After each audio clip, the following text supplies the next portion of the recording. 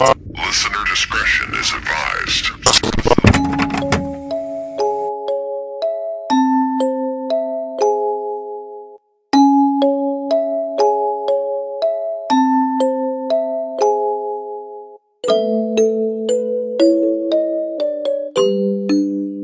Hey guys, Hey, my name is Gage, and my name is Ray. and you are listening to Go Report, a true crime podcast. Yay! Yay! Back with the spooks.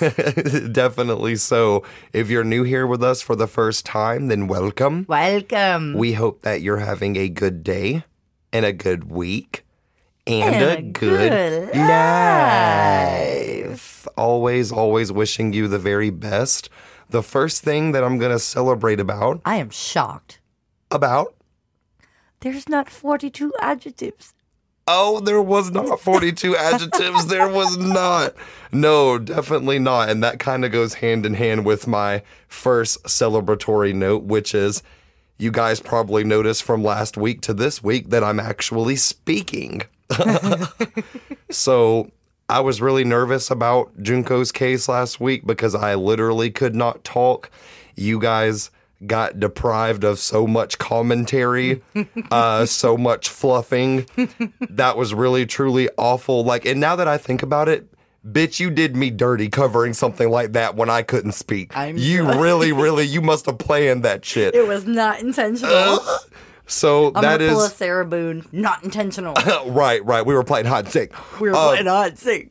But yeah, you guys, I just wanted to say thank you for the patience and thanks for all the positive feedback. Another week has come and gone, and my voice is slowly but surely coming back to normal. So today I can actually speak a good bit. It's only going to get better from here. I'm very, very happy about it. And we do not want to go another week without you guys. That sucked. It really did suck. I hated it. I hated it. That's why I said, you know what? Fuck it. We're going to record whether I can speak or not. I miss all of you. I miss doing it. We're going to do it. It's going to be fine. But I am very excited that I can actually talk today. So Same. That's the first thing. I'm proud of you. And I'm proud of you. I love you. So, bitch. Bitch. Yes. Bitch. What? Bitch. Bitch.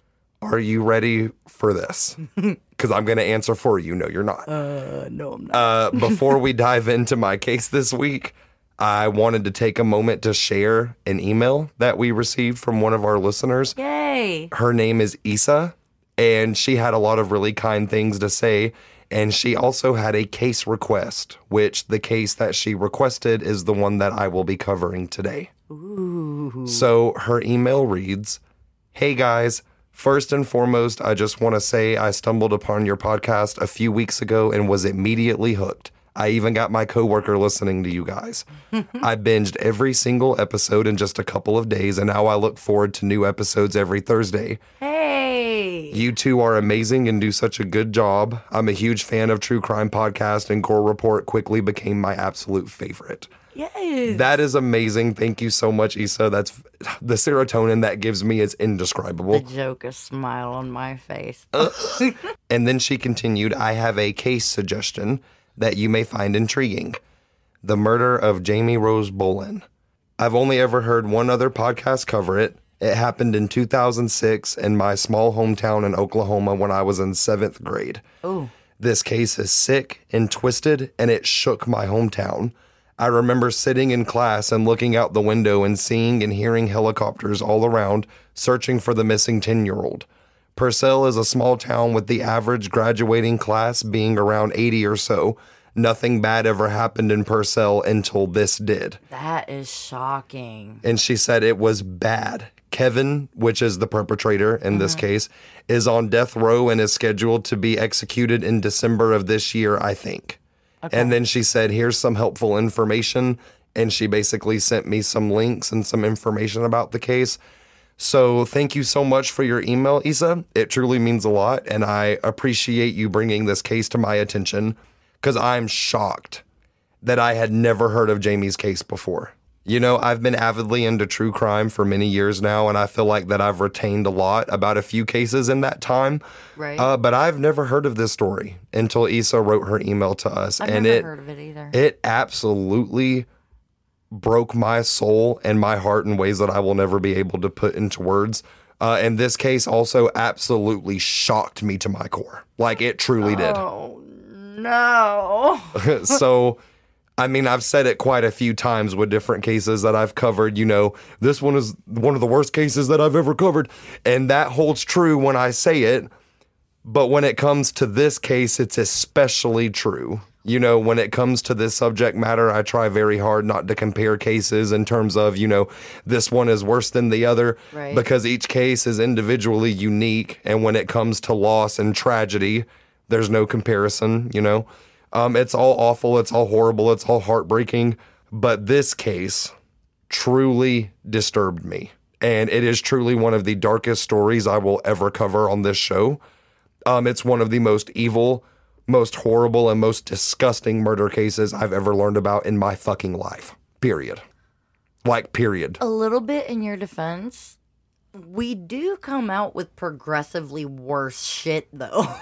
You're right. We definitely do. We definitely do. But this one, like, I'm telling you, like, yeah. I just, woo-wee. So, Jamie Rose Bolin, she was an extremely bright, extremely sweet 10-year-old girl from Oklahoma who was brutally, and I mean brutally, murdered by her 26-year-old neighbor, Kevin Underwood. And it's fucking savage. Oh, God. So for this case, just like all of my cases, I want to throw just about every single trigger warning that I can think of for this one. There will be graphic descriptions of both physical and sexual assault, body mutilation, necrophilia, and cannibalism, all of which happens to a child. Oh, okay. So, yeah, I hate cases like this. Murder cases in which innocent children are the victims are truly the bane of my existence. So if you can't handle that today, then I promise I will not be mad at you for turning this off and listening to something else, truly. But for the rest of you that want to trek this horribly dark and horribly horrible path with us, sit back and try your best to relax. You won't be able to, and buckle the fuck in because it is bad.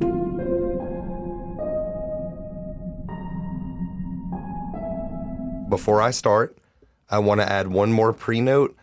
This case, unfortunately, is one of the cases in which a trove of information surrounding the victim isn't really out there. Another one of those. Yes.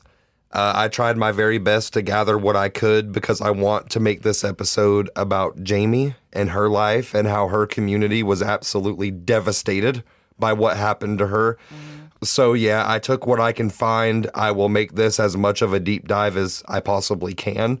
I just wanted to throw that in there before we begin. Mm-hmm.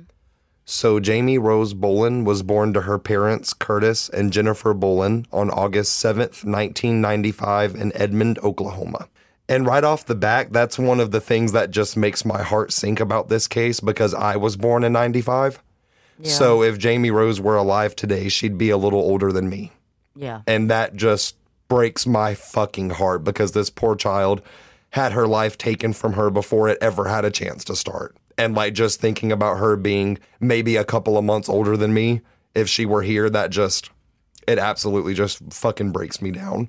So when Jamie was born, it became clearly evident that she was something special. Jamie had gorgeous, bright red hair and beautiful blue eyes. She was also covered in freckles. Aww. Jamie was said to possess a smile and a laugh that was just completely contagious. She had the ability to completely turn bad days around. Jamie's optimism and overflowing kindness made it very hard to be in a bad mood if you were around her. Jamie was a Girl Scout, and she loved riding four-wheelers, sewing, posing for selfies, and she also had a strong love for animals. A few more of Jamie's hobbies included riding her bicycle, singing, and playing with her dolls. Jamie was kind of shy, but she was extremely outgoing at the same time. Everyone that knew Jamie, from her teachers and even her classmates, can recall how sweet and how kind of a girl she was. Not one person ever had anything negative to say about her. Aww. And she also meant the absolute world to her parents and her family, very much so. Jamie Rose Bolin was very loved, she was cherished, and her absence is still very much felt in the heart and homes of her family and other loved ones. Jamie's murder absolutely destroyed her family and her community permanently, like permanent scar. So Jamie, to go into her childhood, she grew up in a town called Dibble in Oklahoma, and this is where she spent the majority of her life. In 2004, 2005-ish, Jamie's parents would separate, and Jamie would move with her father, Curtis, to Purcell, Oklahoma. Okay. She was only 8 or 9 years old at this time. Curtis was working as an auto mechanic, and Jamie's mother, Jennifer, she moved out to Guthrie, Oklahoma, and she worked as a long-distance truck driver, I believe. So she was away a lot with work, but she was still very much a part of Jamie's life. Curtis and Jennifer co-parented 100%, and they did it very well. Nice. So in April of 2006, Jamie was 10 years old and a 5th grade student at Purcell Intermediate School. During this time, Jamie's family was well underway with making Easter plans. There was going to be a big egg hunt, all kinds of other festivities happening. This was a fairly happy and exciting time for Jamie and her family. And Jamie herself was really looking forward to Easter that year. She was really looking forward to hunting the eggs and seeing her family and seeing her parents and spending time with everybody. But unfortunately, she would never see it. Damn. So Jamie and her father, they lived in an apartment complex called Purcell Parks in Purcell, Oklahoma. Okay. And one of the most horrifically chilling things about this story is that Kevin Underwood, the man that would savagely murder Jamie, like I said in the beginning, he was her neighbor. He lived in the apartment right below Jamie. And that just chills me to my fucking bone. Jamie had actually seen and spoke to Kevin on numerous occasions before he killed her. But we'll touch more on that in a few minutes. It's always closest around your home where you have to be the most aware. You never know. Like, you never know who is anybody living around you. And if you see a picture of Kevin, which I'll show you at some point, he looks like the most average, non-threatening motherfucker. And then you're going to go through this and you're going to hear the kind of person he was and what like he did. Ted Bundy grade average? I mean, a little bit. I mean, he definitely does not strike you by looking at him as someone who was fucking capable of even thinking about this. Okay. So, you know, anybody could be a monster. You don't know, and it's fucking scary. So now I'm going to switch tune just for a second so I can give you a very brief background on who Kevin Underwood is. Okay. Now that we've covered Jamie's life leading up to when she moved into those apartments in Purcell in 2006, I feel as if now is the appropriate time to tell you about Kevin before we dive into the details of what happened. So Kevin Ray Underwood was born on December 19th, 1979, to his parents Connie and Larry Underwood. And I'm going to go ahead and say now I'm not going to do an insanely deep dive on Kevin and his life because honestly, I fucking hate him. I'm just going to be real, but there are some key notes that need to be mentioned when it comes to talking about his life because there were red flags everywhere, everywhere. So in Kevin's toddler years, a few of his family members noticed that he didn't respond to physical touch, like at all. He didn't respond to being hugged or anything like that. And he also would not interact with other children in any way. Wow. Like this was a little more extreme than just being slightly introverted or antisocial because, you know, me, I don't fucking talk to nobody. Like if I'm out in public, I don't interact with nobody. But this went beyond that. As a child, he would not respond to human touch or communication or any kind of stimuli. Any type of interaction. None of it. Wow. Absolutely none of it. Through his middle and early high school years, Kevin was bullied pretty intensely. He was a bit overweight and he had red hair. So that was something that he got picked on for. And this, of course, had a negative impact on him, as it does with anyone. Yeah. But as Kevin got older, through his middle and high school years, he started fantasizing about murdering someone. He even created an online blog with the username Subspecies23, where he would write about his days, his thoughts, all that kind of stuff. And on this blog, he would also talk about the dark and twisted fantasies that he was having. Oh, shit. So 2 years before Kevin murdered Jamie, in September of 2004, he wrote on his blog, quote, "My fantasies are just getting weirder and weirder, dangerously weird. If people knew the kinds of things I think about anymore, I'd probably be locked up. No probably about it. I know I would be, end quote. Oh, shit. Less than a year after that, in 2005, Kevin stated on his blog that he was steadily becoming more and more detached from the world around him. Another question he posted on his blog reads, quote, "If you were a cannibal, what would you wear to dinner?" End quote. What the fuck? And then he responded to himself on that same post saying, quote, "the skin of last night's main course," end quote. So he made that post and he responded to himself. And that's just my asshole. Oh, you don't. Oh God, you don't know what's coming. It's horrible. I'm detaching hard as fuck right now, getting through this, you guys. I really truly am. You'll see why when we get there. But those blog posts, those are just a few small examples of things that Kevin would put on his blog. Over the years, he also had posts hinting to the fact that he was experiencing extremely intense fantasies involving abduction, rape, torture, and cannibalism. He was fucking deranged.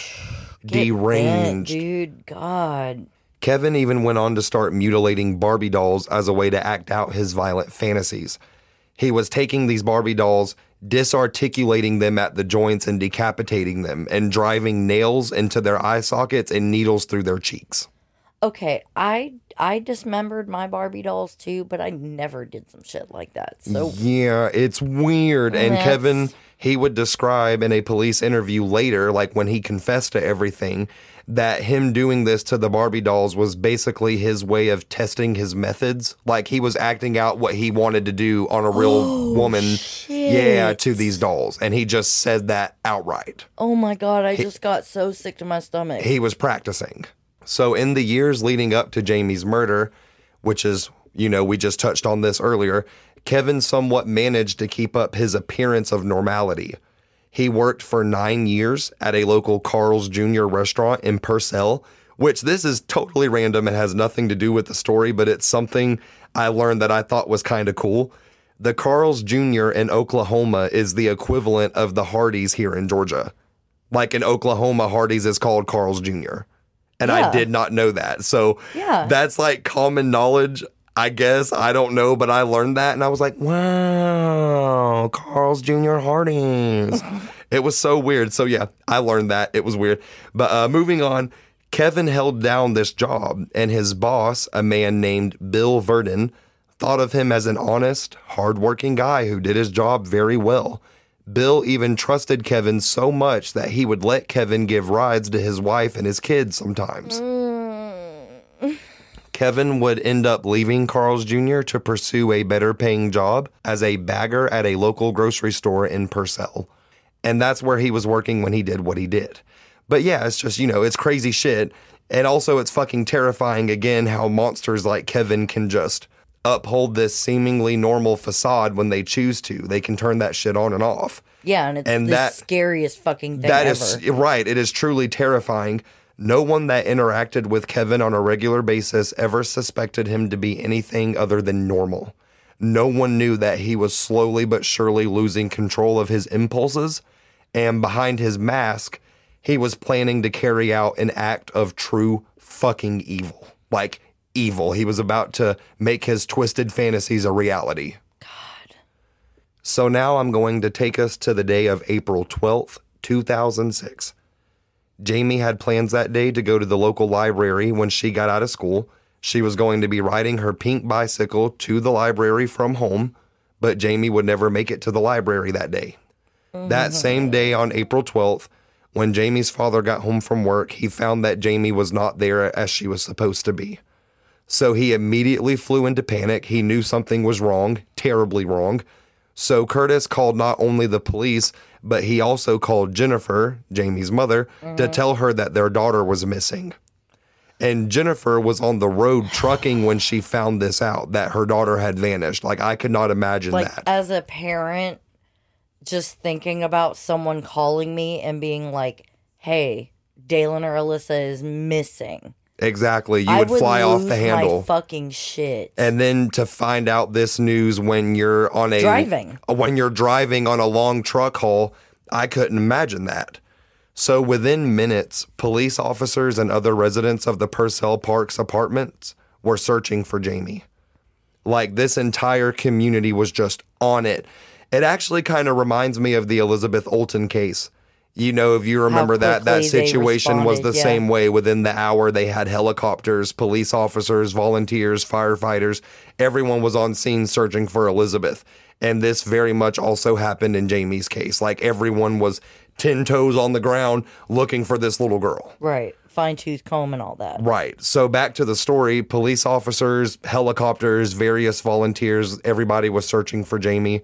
Jamie's father, Curtis, as well as a few other officers, were going door to door asking anyone and everyone if they had seen Jamie, but nothing came up. There were no leads. This child and her bicycle had just vanished. And the bicycle? And the bicycle. God. An Amber Alert was also issued for Jamie, either on the day she went missing or the day after, but an Amber Alert was pretty much immediately launched. So the search continued on, and it would be only 2 days later, on April 14th, 2006, that the search for 10-year-old Jamie Rose Bolin would come to an end. On that day, law enforcement had set up multiple checkpoints all around the Purcell Parks apartments and surrounding areas.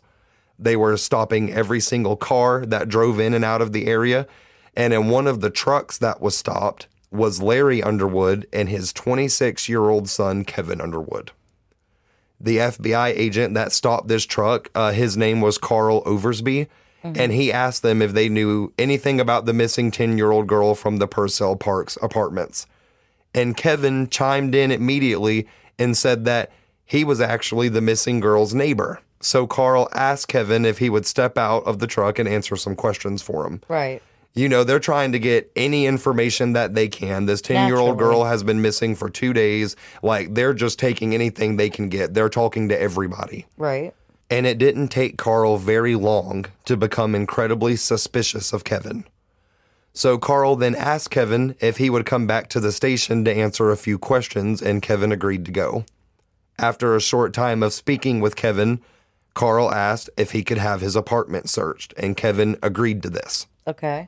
So when the cops enter Kevin's apartment, they search through his living room and then into his bedroom, and then they search his closet. Okay. I hate this so bad.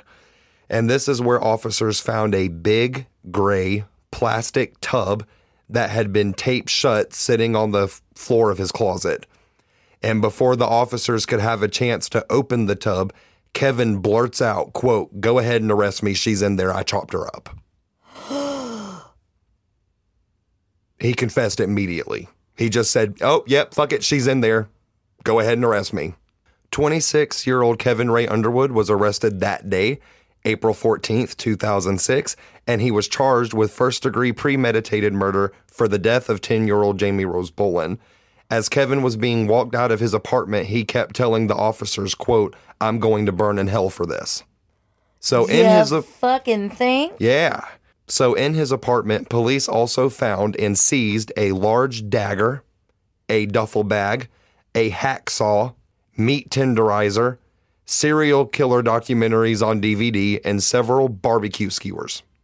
The search for Jamie Rose Bolin was now over at this time, and when Jamie's father, Curtis, was informed by one of the police officers on scene that his 10-year-old girl had been found dead in a tub in this man's closet, he broke down so violently that he had to be rushed to the hospital.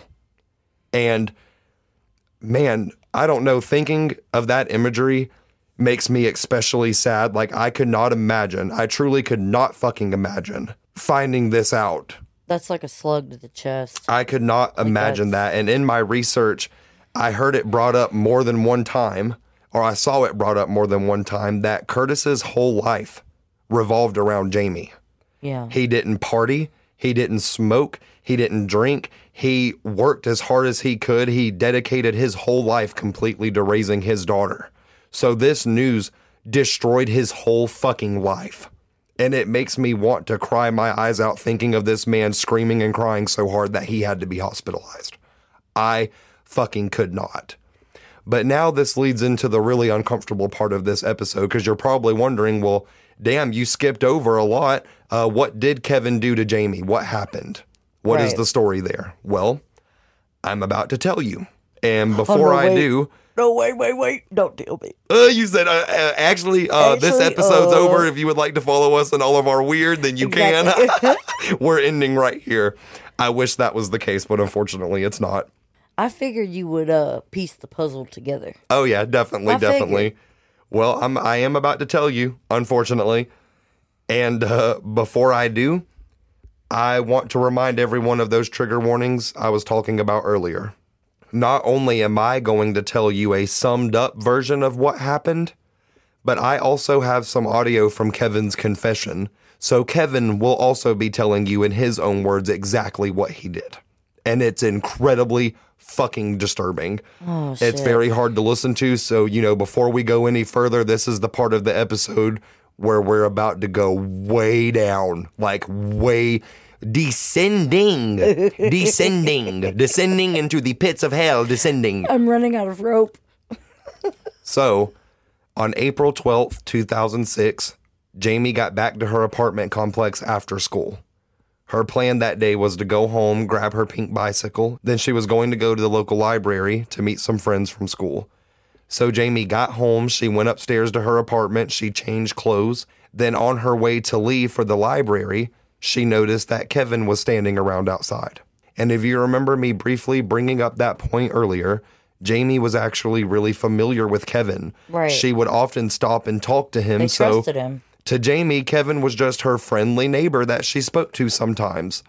Kevin also had a pet rat that he would let Jamie pet and play with, like he would be standing outside with the rat on his shoulder. And because Jamie loved animals, she'd be like, ooh, can I pet the rat? Of course. And that's kind of what happened. So Jamie stopped and she said, hey to Kevin, and she asked if she could go in his apartment to pet the rat before she went to the library. This is something that she had done many times. So in this poor child's mind, this was 100% a trusted situation. Yeah. She just wanted to pet the rat before she went to meet her friends. She had no idea what this fucking monster was planning to do to her. Kevin had planned this, and he specifically targeted Jamie because in his own words later on, he said, quote, I took a liking to this girl. I had many chances to get her. She was a real trusting kid, and if it wasn't going to be me, then it was going to be someone else, end quote. Oh my God. Fucking disgusting. So, was this loser just standing around outside, just waiting for an opportunity to strike? Yes. Yes. And over the weeks and months of him interacting with her, Jamie being his neighbor, he slowly started to plan it. God. So Kevin lets Jamie inside his apartment, and she goes and sits on the floor in front of the rat's cage, and she started petting the rat.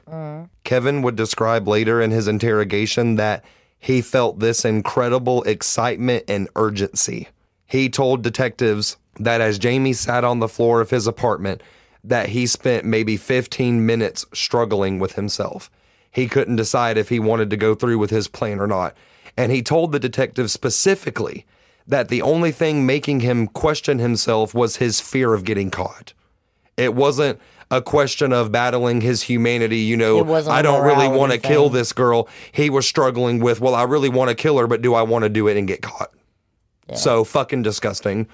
So Kevin decided that the time was right after a few minutes of sitting in there with Jamie, and he wanted to, in fact, go through with his plan.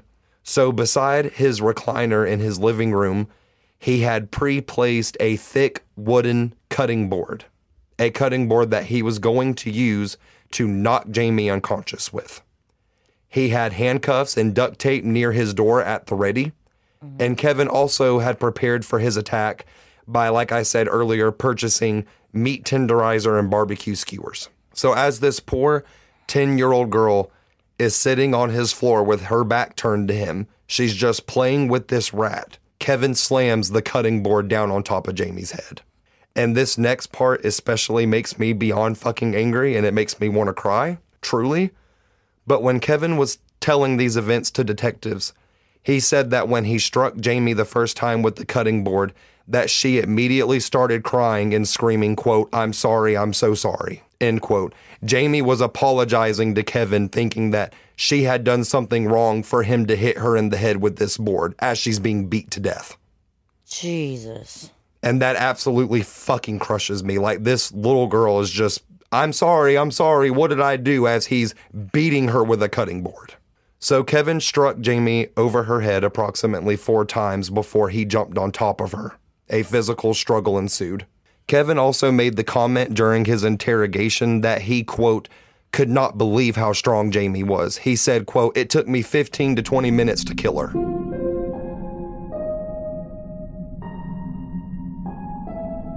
Okay, like, oh, God. Yeah. So Kevin had Jamie on her back, and he was using his knees to keep her from raising up. He was basically kneeling on her stomach, strangling her to death at this point, as she's screaming and crying for him to stop. So after Jamie died, Kevin brought her bicycle inside his apartment. Then he stripped naked and proceeded to sexually assault Jamie's corpse. After doing this, he then positioned her body over his bathtub. He had Jamie kneeling outside of the tub with her head hanging over inside of the tub. He then used a rubber band to pull up Jamie's hair. Then he attempted to decapitate her with a large dagger from his knife collection. He pulled her hair up, leaned her over the tub, and started sawing at her neck. And Kevin stated that he couldn't completely behead Jamie due to him not being able to completely sever her spine with the dagger. In his confession, he says, I got to the bone, I kept sawing and sawing, blood was going everywhere, I couldn't separate her head. So Jamie's body sat in that position in his bathroom for some time. Kevin locked her in there with some burning incense to cover the odor of blood and vomit. According to Kevin, when he attempted to move Jamie's body, the contents of her stomach were leaking out of her neck wound. Oh my God. Kevin ended up placing Jamie's body in a giant gray Rubbermaid storage container, and then he taped it shut and placed it in his closet. He was hoping to preserve Jamie's body in the container so he could slowly eat her corpse over time. And now, the real fucking horrible part of this episode, now that I've given you a very brief description of basically what happened, now I'm going to play this large snippet from his confession, Kevin's confession. And I'm telling you now, if it's not obvious enough, this is fucking awful. It's absolutely one of the worst clips we'll probably ever sample on this show, like straight up. This full confession is an hour and a half long, but I took it upon myself to listen to all of it, so you guys don't have to. And it was fucking awful, so I'm obviously not going to play the full thing. I went through and I basically clipped the main points of his confession, like the points that were relevant for what happened. Right. And I slimmed it down a lot. So what you're about to hear is obviously not the entire thing, but if any of you are brave enough and would like to go listen to the whole thing, then I'm going to leave a link in the show notes for you to do so. So yeah, you guys, for the 100th time, this is incredibly disturbing. If you feel like it's too much for you at any point, then I encourage you to skip ahead or maybe even go listen to something else. This clip is also a lengthy one. It's a little over 13 minutes. So, with all that being said, we'll see you guys on the other side. Hopefully we make it through. And I'm going to play that clip for you now. Well, I did kind of favor this girl a little. I'd seen her and I was like, I was kind of like, well, I'd really like her. But then as I saw her more and more, I'd think, no, I can't hurt her. She's nice. I know her too well. Okay. Now, going back to the plan, you had the handcuffs and the duct tape. Yeah, so what I was going to do is I was going to, like I said, yank them in there, restrain them, and if it was a kid, I was going to just make them sit there and watch some porn first, and then I was going to have sex with them. And then... Were you going to try to turn them on with the porn and make it voluntary? I was, kind of hoping that would happen, but I, figured it probably wouldn't. So you assumed that you would have to do it by force? Yeah, most likely. Okay. And then, after the sex, it would turn kind of violent. I'd start kind of torturing them a little and stuff like that. How would you torture them? In your fantasies, what would you do? Sticking large objects in their anus, causing them pain that way. I had some long barbecue skewers I bought. I was going to poke through their cheeks. I've got in that bag of porn, there's also a Barbie doll head I found on the ground a while back that I stuck some needles in. Kind of illustrates what was in my fantasy. It had like some needles in its cheeks and some nails in its eyes, but I wasn't intending on doing that because the torture was kind of a late addition, because at first I wanted the body to be pretty much unharmed. Because what I was going to do after that then was I was going to, while they were still alive and gagged, I was going to drape them over the bathtub and cut off their head. And then hang them there and let the blood all drain out, good and drained out. And I was going to keep the body around for a couple of days. I was going to set the head on my desk so it could like watch me, and keep the corpse in my bed, sleeping with it, having sex with it for a day or two, and then I was going to start butchering them and cooking them. So, okay. Did you buy any pots or any special things for that? Just the barbecue skewers and some meat tenderizer powder, and hacksaw to cut open the head to get to the brain, because I wanted to eat the brain and the heart and some of the organs. I was probably going to keep the skull. But then, I was going to pretty much eat everything except for some of the organs, and those I figured I could, put it in a trash bag and probably throw away without too much chance of getting caught. When did it first enter your mind that, yes, I'm going to do this today? Well, I didn't understand. Wednesday the 12th? Yeah. Do you know for sure it was a Wednesday? Yeah, it was definitely Wednesday, because I'm off on Wednesday and I was off work that day. Okay. Go ahead. Did you plan it for your day off? It was, I'd been planning it, like I said, I'd been planning it for months, buying supplies and, trying to get the exact plan down of what I do and how I dispose of it afterwards. And the exact victim. And, like I said, I kind of wanted her, but it didn't really matter. I mean, that's to tell the truth, that's the main reason I was hanging out in front of my apartment, is to watch all the kids and watch all the people come and go. And it was, I had pretty much planned all along to probably get a kid, just mainly because they'd be easier to grab and easier to get rid of afterwards, smaller, and, put up less of a fight. But there was a few, girls my age, I'd be like, well, she's really attractive. I wouldn't mind, killing and eating her and having sex with her and all that. But did you find her attractive? Not really, no. She was kind of homely. But that was part of me that, kind of found her attractive, but at the same time, not really. Now, when did you come up with Wednesday would be the day? Basically, the instant it happened. I mean, I said there was plenty of times before that I could have grabbed her if I wanted, or grabbed some other kid, but especially her, because like I say, she got to where she talked to me, and she'd actually been in my apartment a couple of times before that.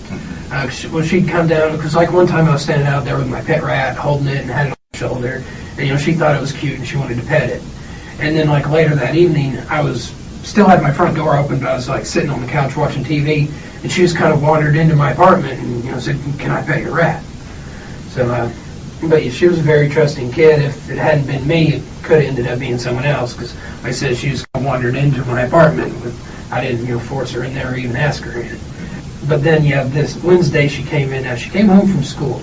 Because of what I really wanted to do, I, had kind of planned it for that day, but I mean, I'd been planning it for like every day for like a month pretty much. I'd planned, to get her as she, walked in from school, before she had a chance to even go upstairs, and, so it would look like she never came home from school, is what I wanted. But I was surprised and, kind of annoyed to learn that she'd already been upstairs and, come home and been upstairs and gone again. So I hung around waiting for her, and about 10-15 minutes after that, probably about 3:45 or so, something like that, she, came back home, just she didn't chain her bike up, she just propped it up against the stairwell there, and went upstairs and came back down about 4 o'clock in a new outfit. She had changed clothes. Yeah. On the first time she came home, before she went and changed clothes, she stopped, she saw me stand there, and she was just like, "Oh, this is horrible. I came home from school and realized I'd forgot my house keys at home and had to go back and get them. And it's so hot today, and I have to go up a big hill." And she was just complaining about how hot she was, and she couldn't believe how hot it was around here. She said she didn't think it ever got that hot in Dibble, where she used to live. And then she went upstairs and came back down in a new outfit with a mug of ice milk, which the mug's also in the bag with the bicycle parts. Okay. And she came down again, started talking about, Her bike was still unlocked right there. Yeah, it was still sitting there unlocked, which was good because that had been my plan all along, was to take the bike too. So, if I couldn't get her on her way home from school to take the bike, so it would look like she, was out on her bike and got kidnapped or run off or something like that. Anyway, she came downstairs and was still, she's like, oh, there's nothing when it's this hot, nothing good like a good, glass of ice milk. And she, kind of chatted for a minute and then asked to come inside and see my rat again. And she just sat there on the floor looking at my rat. And so after she'd been there a few minutes, I kind of, made my way around behind her and was just kind of standing behind her, watching, talking to her as we were watching the show, and kind of, fighting with myself. I'd grabbed the, reached up there once and grabbed the cutting board, and, then I put it down on the couch. I couldn't do it.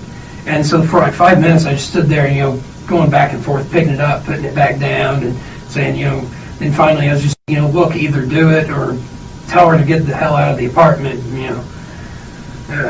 and finally I did it. And, as soon as I hit her. What did she say when you hit her? That's something that's, haunted me ever since it happened. She started yelling, "I'm sorry," which, I'm just like, what is she sorry for? She didn't do anything wrong. It's me, I'm the one that should be sorry. So I whacked her with that, and she's like, ow, and started crying, and she's like, oh God, I'm sorry, my God, I'm sorry, and just saying I'm sorry over and over mostly. And so I whacked her again, and she jumped up, and I couldn't believe it didn't knock her out. I hit her. It's all kind of a blur once it started happening, but I hit her, I think 3 times, maybe 4. But With each time with the same cutting board? Yeah. As hard as you could. Yeah, I mean, every time I got harder, because I was like, She's not going down. Yeah, so I'm like, why isn't she unconscious yet? Because you think when you hit somebody, hey, they're going to go. Because you see it on TV. Yeah. Did she resist? Yeah, she, like I said, she jumped. She was yelling, God, I'm sorry, and, let me go, I won't tell. And, after I hit her a couple times, I finally just had to, jump up and grab her, and I couldn't believe how strong she was. I barely held her down. I like to never got her down to the ground. I mean, I had to, I didn't want to choke her because, like I said, I wanted the body to be pretty much perfect. So I didn't want to leave the, marks around her neck or anything. So I just, climbed my hand over. Were you behind her? Or were you looking, Yeah.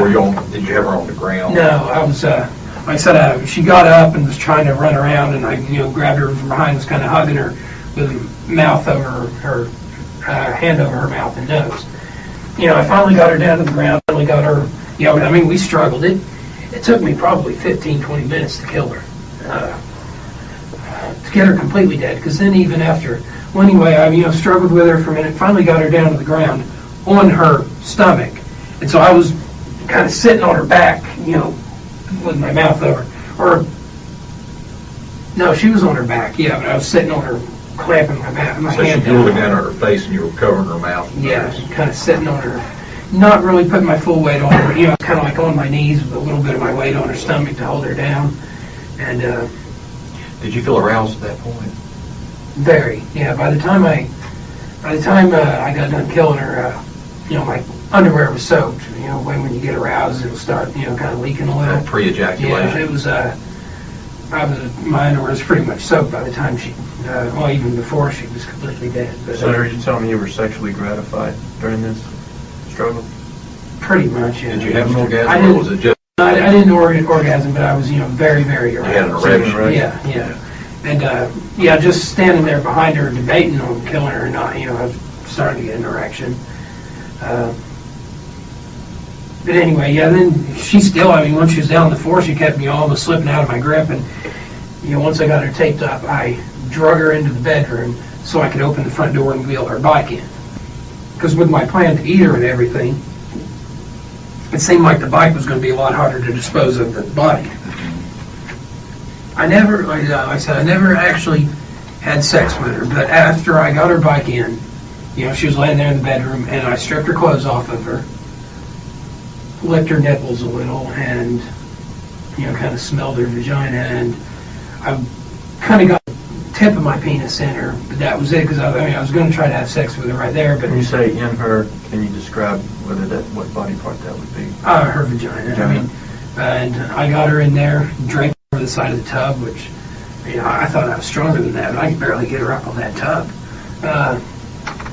And got a big knife. It wasn't a butcher knife. It's one of the knives in my collections. Well, it's the only knife in my collection, really. It's this big, ornate, dagger. And it always seemed like it was pretty sharp, so that's what I was going to use. And I got her in there and propped her over the tub, she was out of the tub with, just like her head, over the edge, hanging into the tub. And I, kind of got her, I put a rubber band in her hair so it'd be out of the way, and because I didn't even want to, like I said, I wanted the body perfect and clean. I didn't want to get blood all in her hair, so I'd have to wash it and everything. And so I started sawing at her neck. I couldn't believe the amount of blood that came out of a girl that small, and it was already all clotted and everything. So you had trouble sawing her head off? Yeah, that's what, I was trying to remember where I was. Yeah, I went, got, I guess, to her spine, and I just sawed and could not get it at last. And I was pretty much exhausted by then, and like I said, as soon as I hit her, I wished I hadn't started this, but, as soon as I hit her the first time, I was like, well, now it's too late. I can't stop now. Yeah. At this point, you decide you're going to put her in the tub? That container, I was I call it a tub, I'm sorry. Yeah, it was, the plan all along for disposing of the bones was to use that duffel bag thing, but then I was hoping I'd still get the body in there, but I got her and realized, well, no, she's way too big for this, and I liked to never even got her in that tub because was the duffel bag, was it bought for this plan too? No, I'd had the duffel bag for several years. Okay. I'm sorry, Rob. But anyway, and when I said from about 4 to, I was probably more like 5 to 6:30. I was online talking to that girl in California while the half beheaded corpse was sitting there. Did we make it? Did we survive, everybody? Are we all still here? The amount of rage in my body right now. It's bad. I'm literally shaking. I told you it was bad. It's bad. It is more than bad. Bad is not the word for this. For someone to be aroused by killing a child, yeah, it's really, really tough. Okay, everybody. All right. And also, I hate to say this, but it is a detail. Like I said before that clip, that is nowhere near the whole interrogation. That is nowhere near all of it. If you want to listen to all of it, it'll be in the show notes. But evidently, when he was strangling Jamie to death and he had his knees in her stomach, and he had already beaten her with the cutting board, and now he's strangling her, she was crying and screaming so hard and freaking out so hard that she had urinated on herself and she started puking, which is why Kevin said, not in that actual confession, but when he went to move Jamie's body to decapitate her and he made the neck wound, her stomach contents were coming up through her neck from where she had been puking in the last minutes of her being alive. And it's absolutely, it's horrible. It is absolutely fucking horrible. Purcell Police Chief David Tompkins would state, quote, "As far as a potential motive goes, this appears to have been a part of a plan to kidnap a person, rape them, torture them, kill them, cut off their head, drain the body of blood, rape the corpse, eat the corpse, then dispose of the organs and bones," end quote. Throughout all of this, my asshole has left my body with such velocity that it has gone halfway around the world at the speed of Mach Jesus, and there is no sign of stopping. Oh, God, not Mach Jesus. Not Mach Jesus. It has broken the sound barrier, my friend. I'm telling you, putting this episode together was fucking horrific. I'm still shaking. I'm literally sitting here shaking. So immediately after that confession, Kevin Ray Underwood was officially taken into custody to await his trial. 8 days after 10-year-old Jamie Rose Bolin was brutally murdered, on April 20th, 2006, a memorial service was held for her in the gymnasium of Purcell High School. Over 1,000 people were in attendance, including police officers and volunteers who helped look for Jamie. Her Girl Scout troop was also present, and from what I could read, and it was just absolutely heartbreaking. Like, there was not a dry eye. Many people spoke at this funeral, and some of Jamie's favorite songs were played for her throughout the ceremony. Following the funeral service, Jamie Rose was officially laid to rest at the Summit View Cemetery located in Guthrie, Oklahoma. So it would be almost 2 years later, on February 29th, 2008, that Kevin's trial began. He was facing the charge of first-degree premeditated murder. At this trial, Kevin's taped confession was played for the jury. His defense tried to go for an insanity plea, saying that Kevin suffered from bipolar personality disorder and that because of the bullying he endured when he was younger, he was incapable of comprehending the gravity of his actions, which is complete fucking horseshit. That is the stupidest fucking shit I've ever heard in my life. Like, listen to his full confession. Like, you heard 14 minutes of it. I listened to the full thing. He was so casual and so, like, matter of fact. Yes. That sick fuck knew exactly what he was doing. Exactly. He knew what he was doing, and he knew it was wrong. He more than understood the gravity of his actions.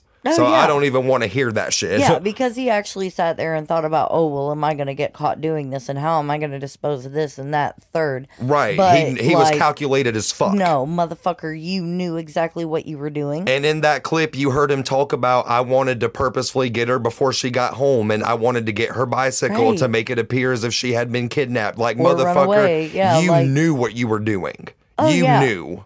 Oh, yeah. The fact that after that confession that his lawyers came out with an insanity plea is fucking absurd. I mean, I get that they're the defense and they have a job to do, but at the same time, I don't fucking understand that. There is no justification, there's no logic, there's no nothing. This is why I couldn't be a lawyer. Because in cases like this, motherfucker, I am not helping you. Right. I am not helping you. Right. So that happened. But regardless, no one was buying the whole insanity plea. No one was buying that shit for a second. It would only take the jury 23 minutes of deliberation to find Kevin Ray Underwood guilty of first-degree premeditated murder in the death of 10-year-old Jamie Rose Bolin. If I was the foreman of that jury, we would be done in 5 minutes. Right, I'm telling you. So Kevin was then sentenced to death by lethal injection. His defense still too good for him. Right. His defense tried to appeal this decision shortly after the sentencing phase of the trial, but all appeals were rejected. And the initial sentence was upheld by the courts, death by lethal injection. So today, Kevin Ray Underwood is 43 years old, and he's on death row at the Oklahoma State Penitentiary that's located in Pittsburgh County, Oklahoma, and he is scheduled to be executed later this year, December 7th, 2023.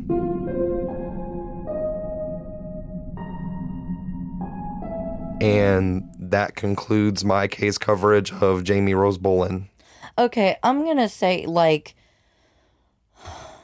I'm happy that motherfucker is getting executed this year. He deserves it. Okay, yeah, that's great. But why so long? I never understood that. Like, why are people on death row alive for years? I mean, it makes no sense. Krista being Pike. Fed, being sheltered, being clothed, all on the taxpayer's dollar. Like, you could have had this scheduled, like, yesterday. Well, Krista Pike is still alive on death row. She still hasn't been executed. And that is so freaking aggravating. There's more than one case in which this happens. Like, I don't understand the system or the order that it goes in. I truly don't, but... I mean, we could talk all day about how the system is flawed. Right, very much so. We could literally talk all day about this.